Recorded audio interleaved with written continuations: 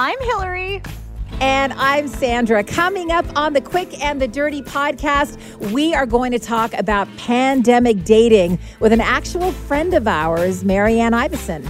She has been doing the single thing, living the single life, and trying to do things under the regulations during the pandemic. But the world is opening up, and what does that mean for singles? We're going to talk about it. The Quick and the Dirty podcast with Hillary Welch and Sandra Plagakis. Hillary, happy 4th anniversary to you, darling. I find it so difficult to believe that I've been putting up with your shit for 4 years. More like I've been putting up with your shit for the last 4 years. 4 goddamn years that we've been doing this podcast. It's to me, it feels like it was kind of just yesterday when we had that initial conversation and we started talking about it. And it's like, yeah, let's do a podcast. Great. Yeah, done. And I remember hanging up going, I think we're doing a podcast now. You know what I love about doing this with you every couple of weeks is that, first of all, it forces us to check in, and I love hearing about your life and talking because we do live on opposite sides of Ontario. But also, you are my dream radio partner. Like, if I could do a show with anyone, it would be you. But life has kept us apart, and so here we are. Right. And I love that you said that. Thank you. I'm such a bitch to work with, but I know. Ask all of the men that I've left in my dust, and not just my radio partners, but the men. I have a swath of destruction behind me, but I don't give two shits. They all deserved it. I'm kidding. Kind of. Yep. Honestly, Hillary, the whole dream about you and I doing a podcast was this, and I will say this out loud in the hopes that maybe our bosses are listening. I don't believe that there is enough female representation when it comes to radio in Canada in terms of all female radio shows. There really aren't any that I know of in Canada, or at least none that I can count on one hand, right? Honestly, every program director I've worked with, even the female ones, always says that men have a difficult time distinguishing between two female voices. So they just get too confused when you put them on air together. Well, we're done making excuses for dudes. 2 women can work. Also, what kills me about that is that most radio shows that have 2 dudes, it's exactly the same thing. I can't tell them apart either, but it's different because they're dudes, right? Fuck the patriarchy, guys. That's all I have to say. Fuck it. We started the podcast to get this an all-female voice happening, and we thought it was crucial at the time. We wanted to have all of these conversations with interesting people, and not only have we done that, but I think our lives and where we were and where we are now, we have really come a long way. Like, you had just started dating your guy at the time, didn't you? Yeah, we were pretty much not public at the time. We just started. I was in a newish city, still trying to figure things out, living on my own. Now I'm a fucking housewife. Hardly. It's like we've switched places. Honestly, Sandra, you and I we've completely turned the tables. Well, now I'm single, somewhere in the last 4 years. You knew off the air that I'd been contemplating, separating from my husband forever. And I finally found the right moment and I did it. And it worked out great for me. And the kids are thriving. Everything's different and great. And I'm single, and oh my God, I'm single now. I've dreamed of being single for a decade. A solid. I've dreamed of it. So, it's been my go-to fantasy, just finally getting the nerve and being single. Honestly, and this could not have worked out better for our podcast. No, I know. Because you can deal with the single stuff and I can deal with the semi not really married but pretending we're married stuff.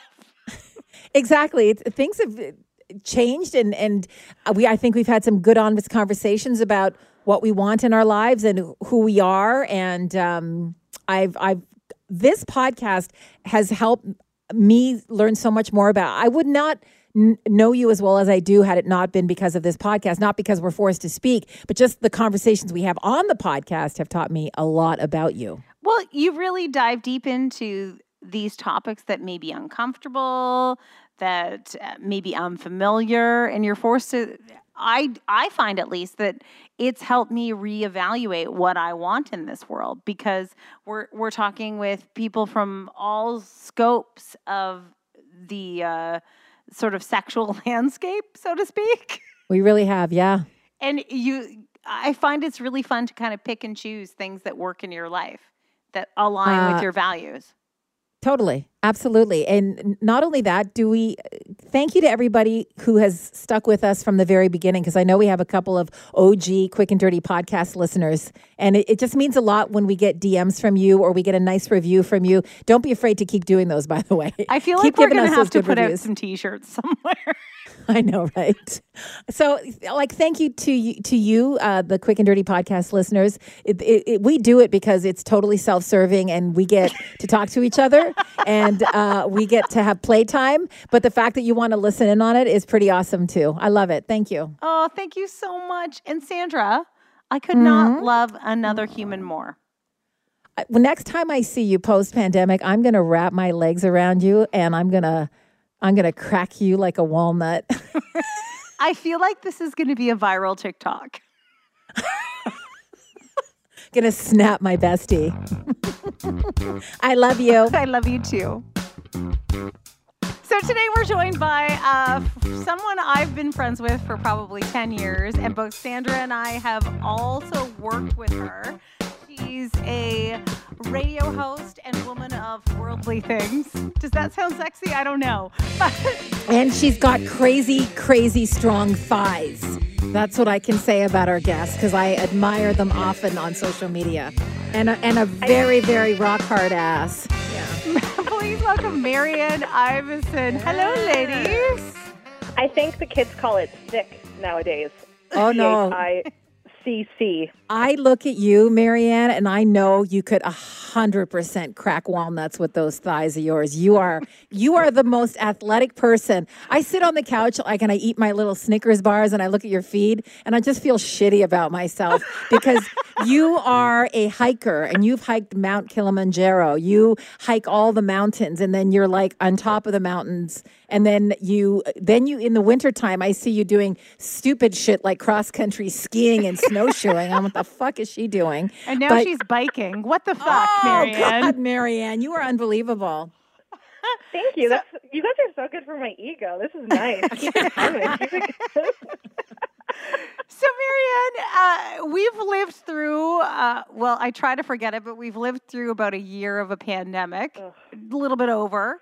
And the world kind of shut down, and you just happened to be single during that period. So we thought that this would be like a great opportunity to talk about that single experience firsthand from that point, and then how you're feeling like moving into the new world as things start to reopen. I have to ask, how deep did you have to dig in your Rolodex? Because everyone has a Rolodex now. How deep did you have to dig to find a single 30-something-year-old in this whole situation? Because I feel like a lot of people have shacked up over the last year. Oh, well, if they have, MaryAnne, they're shacking up with people out of desperation, not because it's a good relationship. It's just like it's like you find your thunder buddy and you just hang on to them for a little while. But there's going to be a crazy breakup I'm telling you, everybody's going to break up this summer for the whoring 20s. You're going to see. So I have a theory. So this is how I'm moving forward. So it's not necessarily 2021, but I'm calling it the great divorcees of 2022. The great dad divorcees of 2022. That's what I'm looking forward to. So because she's going to take up all the divorced dads that have been cut to the. Well, I got one for you, MaryAnne, if you want. That's maybe a little too close. Your first husband, maybe not my. Okay. Maybe not my cup of tea. Sorry, Sandra. She wants fair enough. The ones. Yeah, different situation. So has it been weird for you being single during this pandemic? Like, just explain sort of what your experience was. Like, was it difficult? Did you enjoy that time for yourself? What did it feel like to be single with all this going on in the world? So to give you perspective of what kind of maybe my life looks like, so I actually, a relationship ended probably last fall. So I guess I've been single for, almost a year at this point. But it's been, because I live alone, I live in like a small little one-bedroom in downtown Ottawa. The good news is I have like a great support system and I have wonderful friends. But it's so weird because everyone has, especially through lockdowns, everyone has their own bubbles and their own people that they stay close to. So I've had probably one consistent friend, and she's kind of in the same scenario, that we like hug or like go for a hike or a run or a ski or whatever, probably once a week. But otherwise, it's you both know that I'm a very extroverted social person. So it's a combination of enjoying my quiet time and my downtime, and then the opposite problem of, I'm like, why am I so sad? Why do I feel so drained? Why do I feel? It's because I haven't had any social interaction. Like for the most part, I would say I've spent the majority of the pandemic alone, right? And then in February, I lost my job, so it was a whole other spiral of trying to like navigate that too. And, you kind of lose your coworkers and you lose that social aspect of it too. So it's just a combination, and it's kind of been a whole, to be honest. And it's all the coping mechanisms. Like I know when I would go through breakups in the past, or you'd go through a life change like a job loss, you call on your friends, and because you're such an independent person, you don't really like latch onto one person. I know you probably do it the same way I am, and you're like, I'll just get busy. So I'll go out with this friend this night and this person that night and keep myself busy and like just move on with life. But that wasn't really possible for you. So what did you do to move through that? I have a couple, like I would say, drastic different ends of the spectrum. So it was a combination where, like, I'm not a huge drinker by any means, but I was having, who knew that, like, people were drinking the last year? Sandra, specifically, have you had a drink? Hey, don't look at me, MaryAnne. I had a couple. Yeah, for sure.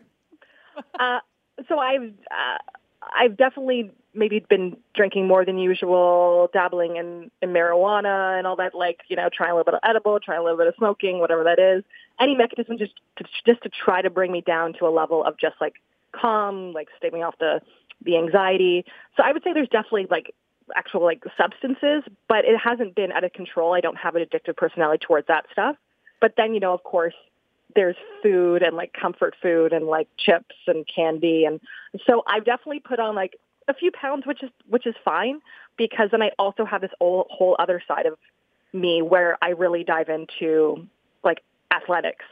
So I'm like, I feel really strong right now, like on the bike, and I feel just really strong in general, even though I have a few more pounds on me. I'm trying to be as self-forgiving and self-loving as possible. So luckily, one of my addictions is exercising. So it's not. I would fucking kill for that.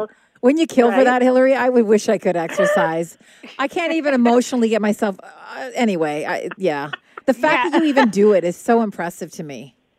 And that you like doing it and not cry every time, like I do. I have had the amount of times that I've like cried on a hike or cried on a bike ride, or actually the way I got over my breakup, or one of my coping mechanisms from last August, was I came home, I saw my family, like especially when there was a lot of cases, and I biked 160 kilometers. That's how I dealt. That's how I dealt with my breakup. But you know what? That's probably the most positive way to deal with a breakup, honestly, in terms of getting your endorphins going. It's healthy. I mean, good for you. Yeah, and everyone has their own ways, but I would say like I'm lucky that I have that drive, and it's something I'm passionate about, and I don't have to really think about it. But I have had, of course, weeks and times where I can barely get out of bed too, and that's just the way it is. But again, finding the self-love and the self-compassion and reaching out to people and not being terrified of that has been number one for me. I don't think your story is. I mean, aside from the fact that you did lose your job, you were single during the pandemic, and you live alone. I don't think your story is that dissimilar from many, many other people who have had a shitty pandemic as well.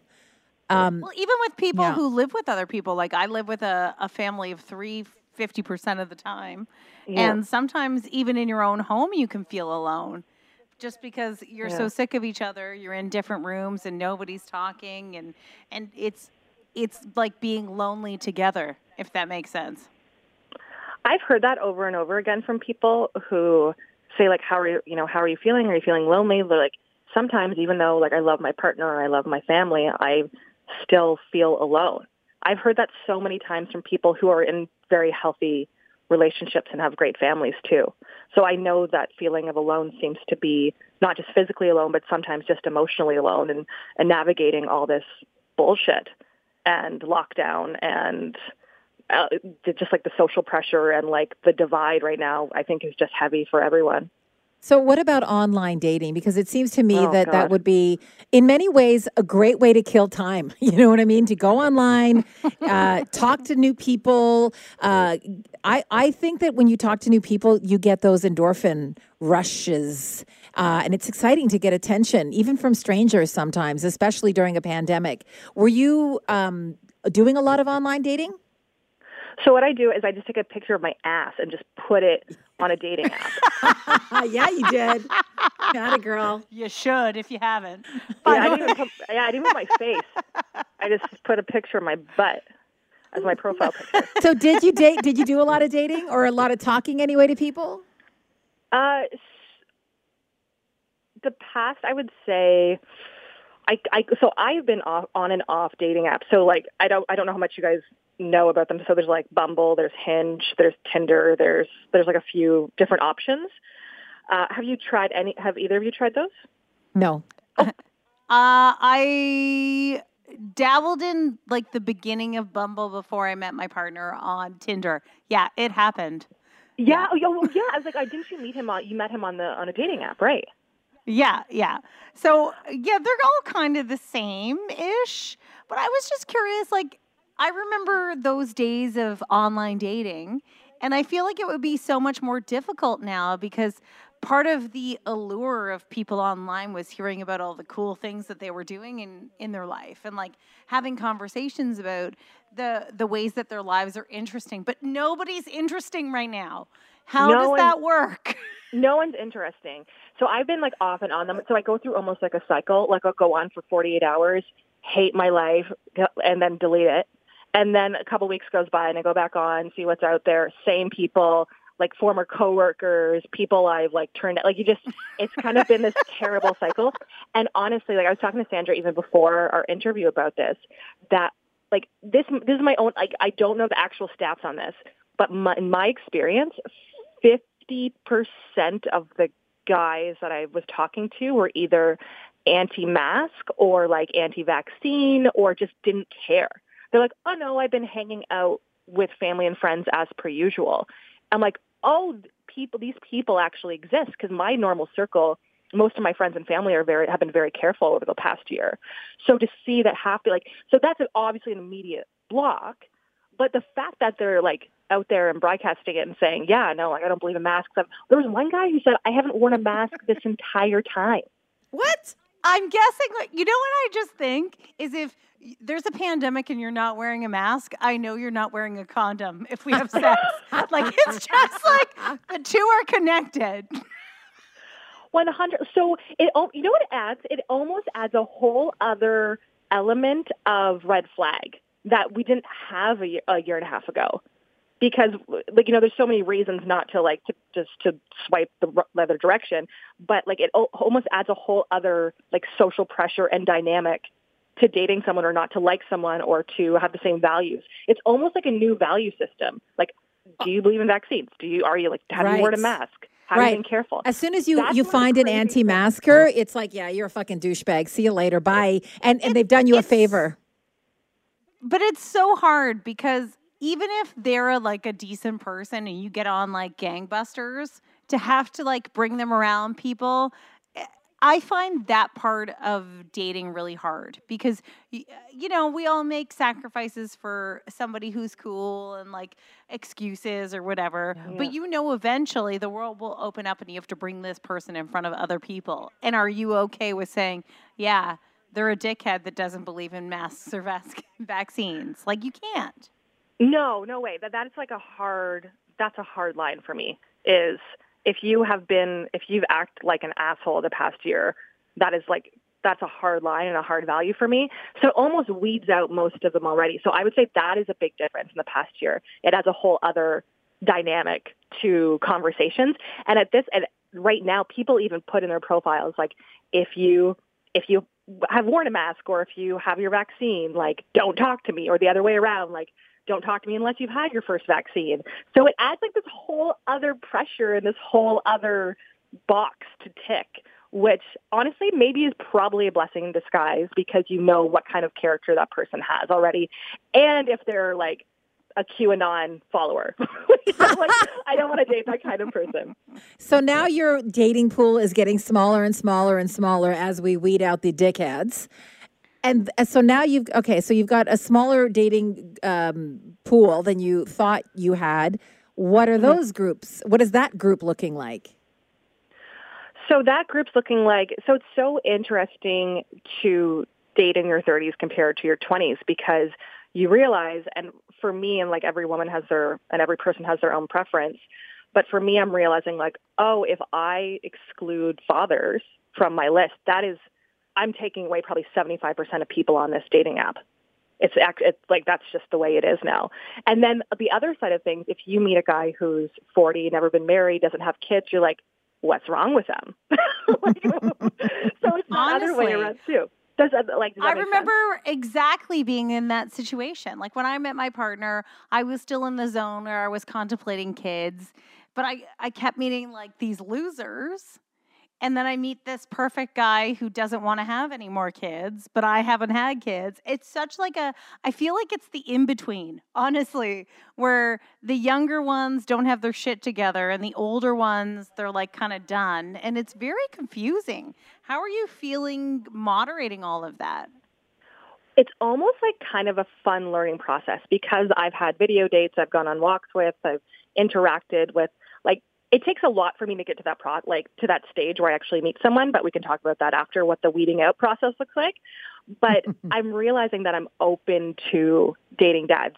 And Hillary, I'd love to hear your perspective too on this, because it's almost like this whole other world that I know nothing about. I don't have kids, but it's almost like they almost seem more mature. They almost seem like they had to grow up faster. But then you also realize that you will never be the top priority. Right? So, or that's how. Oh yeah. So I'm learning that too. But so I think whether the person's single or whether he has kids, I think at the end of the day, do you get along? Do you have the same values? Are you on the same page? Are you honest with each other? I think it's more about personality and do you blend more than anything. But I am at this point open to exploring dating fathers and seeing if I like it or not. Like, I'm not going to just write that off. End of the day, it's all about communication. Because if you have really good communication, you can get through any of that and get through the expectations and what your life is going to look like. But if you can't have those difficult conversations with somebody, just don't even bother, because it's going to be a nightmare going forward. Can you share some of maybe the benefits of dating a father versus someone who's single, like in their 30s or 40s? I don't know, like, how things have changed with the pandemic, but I will say, like, for me, you just have to check yourself on the regular, honestly, because when you're dating in your 30s and you're dating somebody who's never been married or whatever, the expectation is that in those early stages, you are their world. Like, they need to put you first and make you feel special, but when you're dating a dad, it's like a catch-22, because you also want to be important and you want them to make you feel amazing. But if they ever put you before their kids, you're like, you're dead to me. Because if we have children together, the fact that you put a woman before your children, how dare you? Right. Well, and it says weird, a lot about their character. Right. But then you're also like, at the same time, I also want to be your number one priority. Right. It's like a head game with yourself, right? Oh, it sounds like no one can win. That's what that sounds like. No one can win. Well, it's a lot of those moments where you're just checking with yourself. Like, yes, my shit's kind of in a knot because we couldn't go on a date this week because his kid got sick. Also, if a father wasn't there for their kid, I would hate them. So it's that's true. Can I tell you guys something honestly about my reality, being a woman who is of a certain age that shall never speak his name? But now that I'm single, and eventually I'll start. I don't know how it's going to play out, but the chances are I'm going to meet a guy who has kids, and they're going to be grown up kids. Because my kids are 18 and 20, and unless I go young, which I don't like them young. So I really don't. So I don't fucking like anybody else's kids. I don't want to fucking know them. I don't care. Is that bad? I don't want to live in a world where I have to develop a relationship with somebody else's kids because I don't give a shit. I only give a shit about my kids, and that's the truth. I've never liked anybody else's kids. Is that terrible? Right. Well, I think it's different when you're dealing with younger ones too. And I feel like there's like a threshold to make a proper relationship. Well, not a proper, but like more of a parental relationship versus just like an acquaintance relationship. Right. It's too much pressure, I feel like, to put on anybody because, MaryAnne, whether you meet a young father or an older father, if you ever get into a scenario where those kids don't like you, my God, what kind of pressure does that put on the relationship with the dad?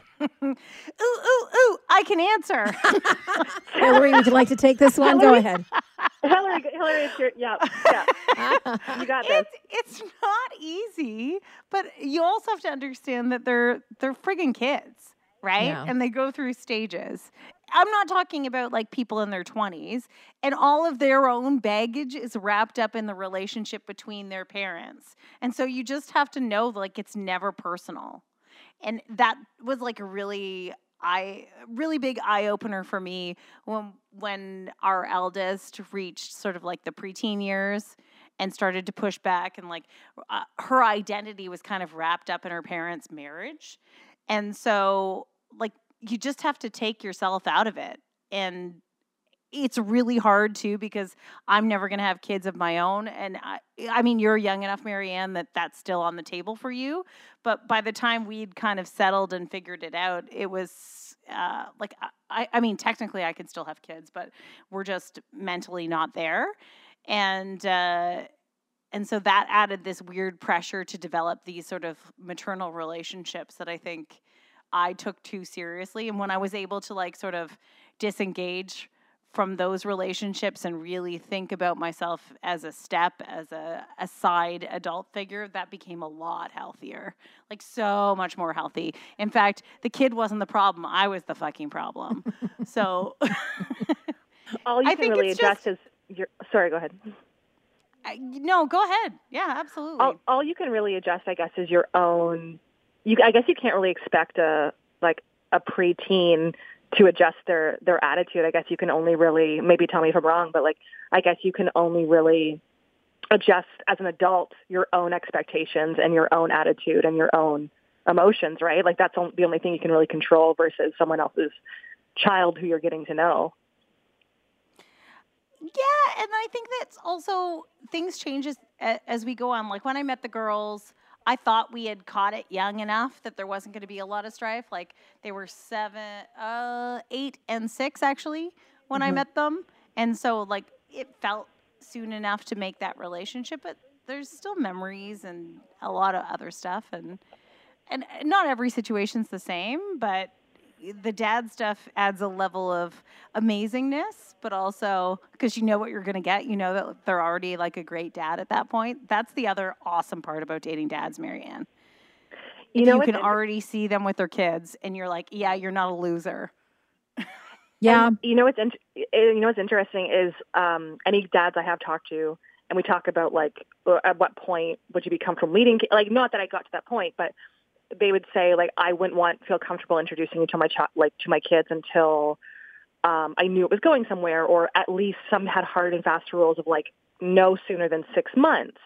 Or it was just so interesting to navigate that. And then there were some dads who had kids who were like, toddlers, and then some who had kids who were like 20 and only like 10 years younger than me. And it's such a wide range of situations too.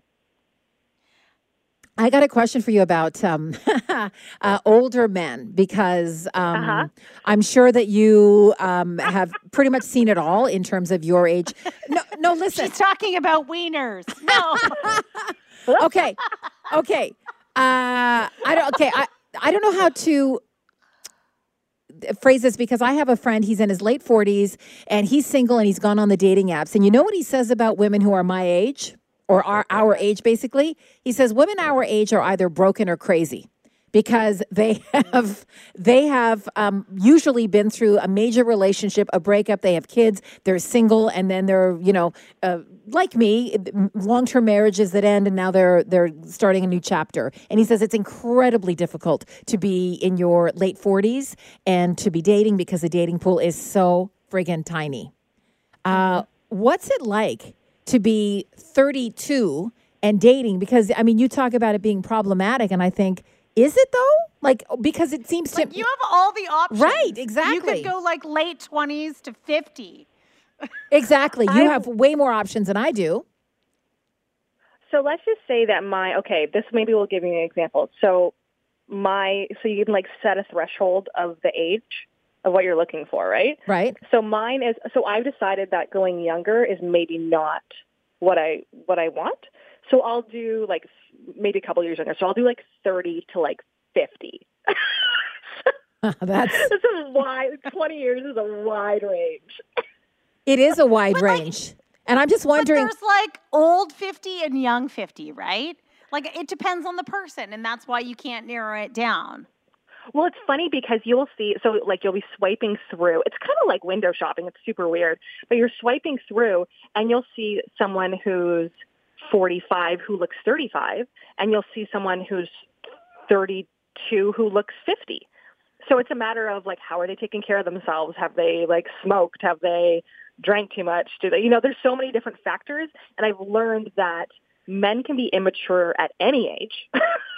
So I have Amen. But I'd like to think, this is how my positive brain thinking, that if a 32-year-old, I would say mostly successful, mostly sane person, an emotionally intelligent person is out there, there has to be like a male equivalent of me. That's how I'm thinking about it, that there has to be some, like whether he's, 40 or 30, there has to be people out there who are cool and wonderful. But then it adds that, like, there may be those people I have met actually, like, just in the past when I've gone on dates before, I've met some really wonderful men, but there's no chemistry. So it's almost like a lottery. Like you may meet someone or you may talk to someone who you really get along with, but you don't know if that chemistry is there until you're actually with them and you see their mannerisms and you see who they are. So I am hopeful, but I have moments of there is no one out there. Every man has like, and I'm stereotyping, but like it seems like every man my age has commitment issues, and they're like, I'm not sure yet. And so I sway in between, Sandra. I sway between like, there's no one out there. I'm going to be alone forever, which is so dramatic. And I think I'm hopeful, and I think there's probably someone out there for me that I could build a relationship with. Of course there is somebody out there with you. They just may not be on the dating apps right now. That's all. It's all timing, right? Like, and where they're at. Like, they may be on the dating apps, but maybe they're not healed yet. Or it's all like find the right time, right person, right type of crazy. We're all crazy. Can I tell you one of the best things about dating apps that has made it easier to weed people out? Yes. And like kind of the process is it's so easy now, especially when we were in like, we're not opening up quite yet, but it's so easy to be like, yo, I don't say yo, but I'm so comfortable with. Okay, good, because they would like, she's out. Yo. Pre-pandemic, you may like text a little bit and then meet for a coffee or meet for a drink or something. But now it's, okay, we're talking a little bit, maybe we talk on the phone, but it's almost easier to be like, can we do a video chat? Because then you can remove all the things. Like, does the person look like their picture? Is there some conversational chemistry? Like, you can learn a lot from a video chat, and it's a great excuse and so much less time wasted. Instead of like getting ready, going out, instead you just like get pretty for the screen. You chat with this person. If it isn't going well, you say, I don't feel it. Like, I love the like pre-screening video chat because it removes so many questions can be answered in so little time without wasting your time. I got to ask you, MaryAnne, about how do you cut somebody loose? Because the old way, a lot of people choose to ghost. But how do you, do you actually look at them in the face and say, yeah, I'm not feeling it, Bob? See you later. Have a nice life. Like, how does that go when you cut somebody loose? It's usually easy through text. So I've definitely ghosted before. I know that's rude, but it's mostly people. I've never just like disappeared, or I don't think I've just disappeared with someone who I've spent like weeks talking to or texting. Like if I've built some kind of rapport with, I try to be as honest as possible. But I have ghosted people who I've had short conversations with, and I just don't feel it, and I don't feel like it deserves anything. But actually, a girlfriend sent me like a standard reply that she types to guys, but essentially it's like, and it's happened to me too, and where people are like, "Hey, I'm not feeling this romantically. Good luck," and like, "Good luck." But most people take it really well. It's essentially like, "It was nice to meet you. Thanks for the coffee," or like, "It was nice to video chat with you, but I'm not feeling it." So 99% of the time, it's just over text quickly because I haven't gone on enough. Like, I barely make it past date 1 or video chat 1 to like actually be able to sit down with someone and tell them it's not working. Like I haven't been to that point yet. I feel like if you go on 3 dates, that deserves a phone call. 1 or 2 dates, you can break up by text. Yeah, that's all I've done so far is either just like, "Hey, I'm not feeling it," but I love the closure of it. I love the finality of it instead of like a couple weeks go by and someone's like, "Hey, you still want to hang out?" No, I just want to like close a chapter and move on. Have you ever tried to let somebody off easy and they have not taken it well? Or been dicks about it? I've only had one. I've only had one dick. Hello. Hello. I've only had one guy try to gaslight me.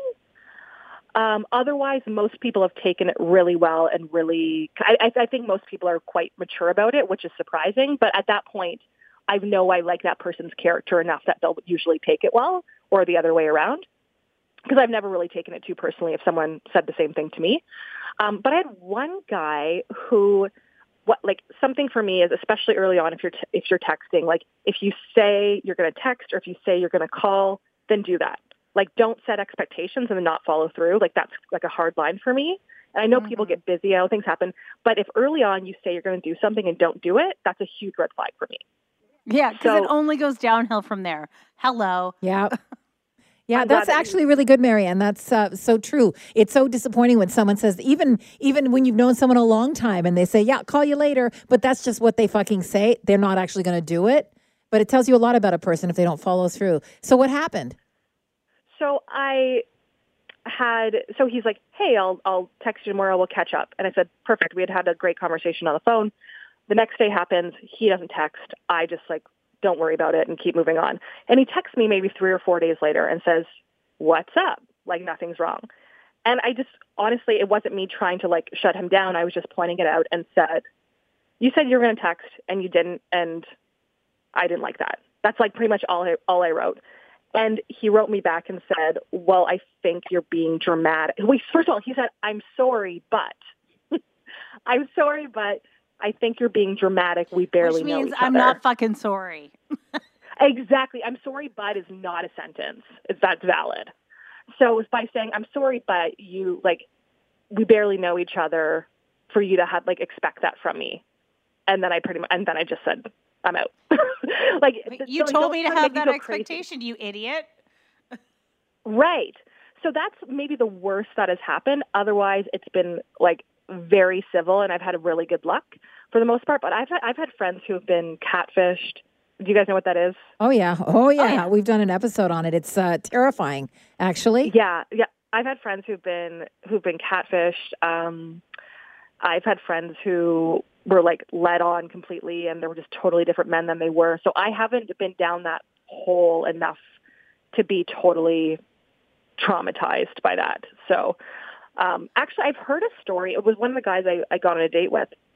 So I'd love to hear what you think on this specific event. So a guy had his friend had been on a date from Bumble or whatever it was, and had a wonderful time with this woman, and had a really good connection. And they were they were making out in the car. It was getting hot and heavy, and he reaches down and realizes that the woman was pre-transition. Oh. Yeah. And was mostly just upset, and like Sandra specifically, I would love to hear your thoughts on this, but I think like the person felt betrayed that they didn't know that this person still technically had a penis, even though they were dressed as like a woman. Yeah. Isn't it? It's such a hard thing. Like, do you flag the play or, yeah. Well, I mean, it's hard to say because I've never had again, so I guess for anyone who doesn't know, I have a transgender child. So this is, I know people ask me like I'm some kind of an expert on the subject, but I've always thought if you're dating, whether you are transitioning, whatever your story is, if you're not completely honest on the get-go, I don't think it's going to serve anybody well on the back end of anything. So, yes, I think that if you're transitioning or whatever, I think it's incumbent on you to tell your story and be honest with the people that you date. Right. Because if you're not open, that speaks to your own level of comfort. Yeah. And if you're not comfortable with where you're at, maybe you're not ready to be in a dating situation. Well, I know that a lot of people who are transgender are protecting themselves from a very shitty fucking dating situation sometimes, where you have a lot of people who fetishize people who are transitioning, and you know, that's not necessarily where anybody wants to be. But I find it unfortunate that somebody wouldn't be honest, because you're just in for a world of hurt at that point.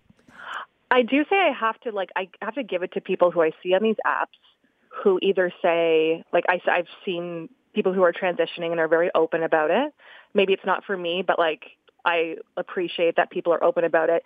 And then you see people who are polyamorous or in an open relationship who are honest about it. Or I've seen actually couples who I know, who I didn't know before seeing them on the app, that they were open, they had an open relationship.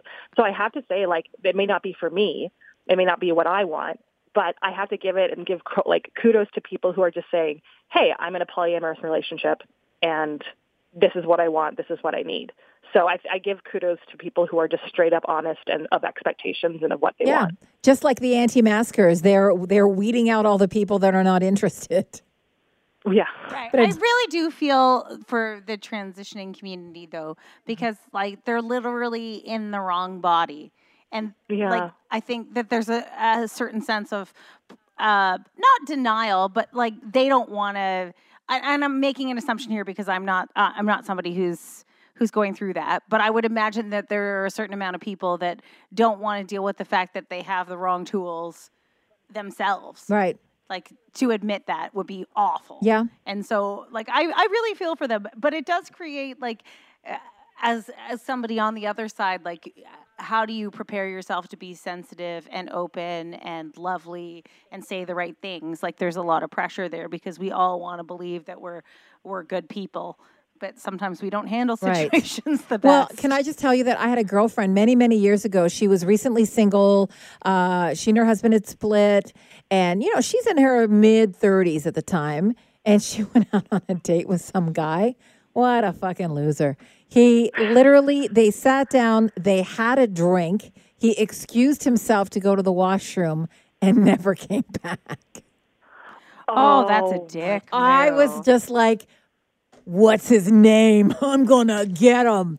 To me, that would be, I don't think I could emotionally handle that if someone literally did that to me. And when she told me that, we laughed about it at first. And then I thought, how fucking shitty to be sitting in here and have that guy not at least just pay the tab and say, hey, I'm not feeling it and leave, but to actually make her wait there like a douche.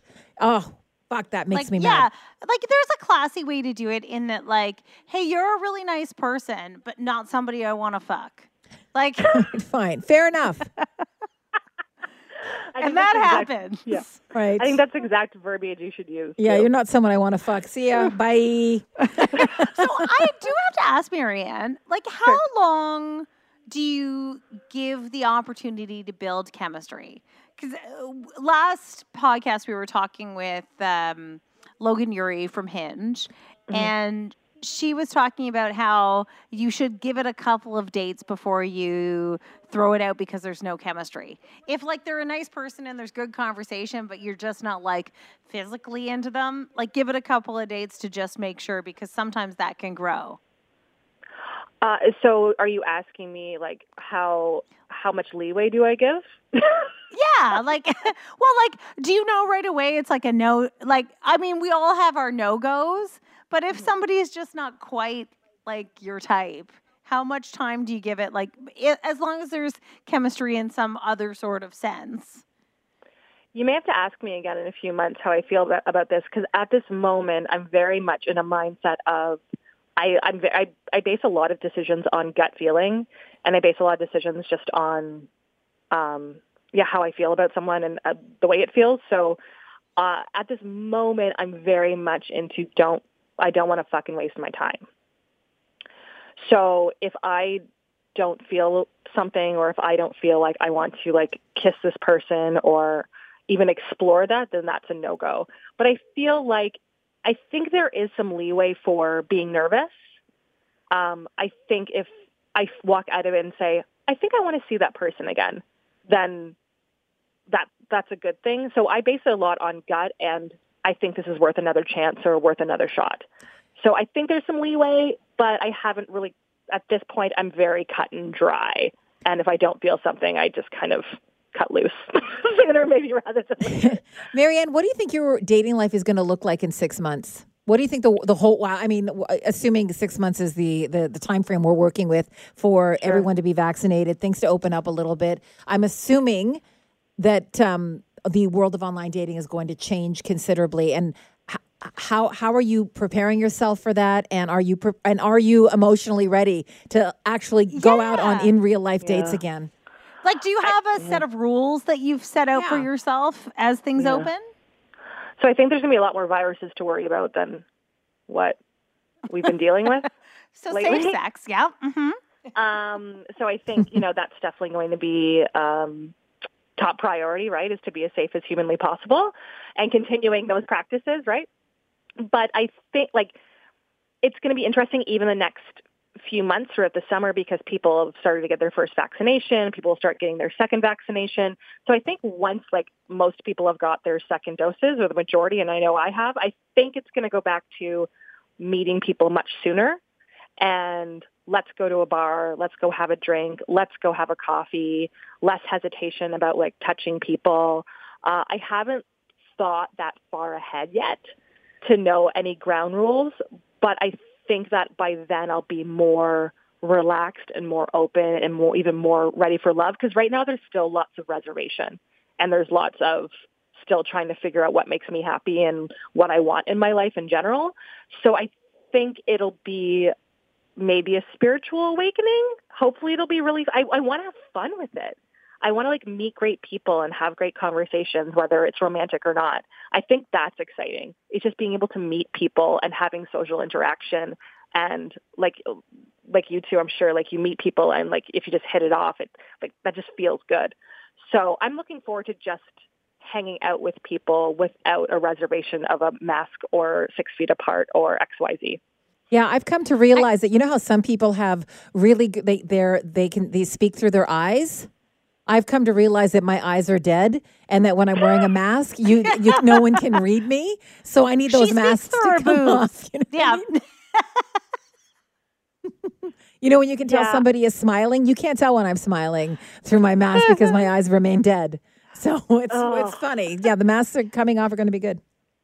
MaryAnne, I have to ask, because you are so athletic and we know you for loving all of these, you like to get out there and do stuff. When it comes to meeting somebody, how important to you is it that you share those activities, or are you okay with meeting somebody that doesn't share those activities if that becomes your you time? There is something very kind of, and I'm sure you guys both have it too, there's something maybe sacred about your time spent of something that you like doing. So there is definitely I want to always continue to have my independent time, even, just reading or being athletic or being outside and doing something fun for myself. That will always be a priority for me, because it's for my physical, emotional, and mental health by far. That's always going to be a priority. But I don't need someone who can maybe do everything with me. I think it's nice to have your own separate interests. But I want someone who will want to do fun things with me and want to try. So like, let's go for a hike. Let's enjoy time together outside. That's really important to me, or at least appreciate it. Climbing Kilimanjaro, I can do that on my own. I'm good. Right. Yeah. But I think having shared interests and shared values in that way can definitely make the bonds better. Like, I've made the most beautiful friendships from sharing big experiences like that and sharing hikes together and bike rides and all those things. So I think that it's necessary that someone at least wants to try and do those things for me. But I also appreciate when people have their own loves and their own passions that drive them, and we can have our separate time together. So, you looking forward for all this shit to be over, MaryAnne? Or because I don't mind it, to be honest with you. I've been saying that this pandemic has forced me to simplify my life in many ways, and it needed to be simplified because I was never home pre-pandemic. I was never home. I was out. I was busy. I was disorganized, and my life was just so busy. It was one thing after another, and it's forced me to slow down and take stock of who I am, what I want, all of those things. What has this pandemic taught you? Priorities. I think that's on top of everyone's mind, is what's important to you. So sharing time with people that I love is the top priority, and, not wasting time with people that I don't want to, that are just mediocre, I guess, in my life, or people who I just don't want to waste time and not spend time with. So I would say that for me personally, navigating and figuring it out, what do I want to do for a career, and what do I I said, I was in radio for 12 years, and at this moment, I don't want to make anything official, but at this moment, I want to pivot and try something else. So figuring that out is a top priority for me, and finding something that I truly love that I can do, I guess, in my own time and carve my own path. And so, yeah, I'm looking forward to all of those things because I finally feel good about moving forward, and hopefully I can find someone who is as energetic and passionate and lovely and also has a great butt and and wants to I fear for your future partner. Pardon? I fear for your future partner and their life. Only because, I feel like there's some danger of asphyxiation in certain situations. Would you like to cracks nuts, cracks for me, Hillary? skulls? I just want you to come when this is all over. I'd like to bounce quarters off of your ass as a sport. Can I be on your TikTok? They've all asked, MaryAnne. Very few have made it onto the TikTok, but for you, always, anytime. Can I just say how lovely it was to talk to you today? You and I used to work together. We used to see each other every single day and talk every single day. And then you changed buildings, and then we kind of lost touch. So it was really nice to talk to you, MaryAnne. I love you. It makes me so happy to talk to you, and we're in the same city, so I would genuinely like to go for a drink with you when all this shit show is okay. But don't ask me to go for a hike, okay? Because that's not happening. No. That's fine. That's totally fine. Okay. And Hillary, I just absolutely love you so much. And I love you too. So. I don't want to make Sandra jealous, but there's a chance MaryAnne and I will see each other this week. I am jealous. Why would you say that?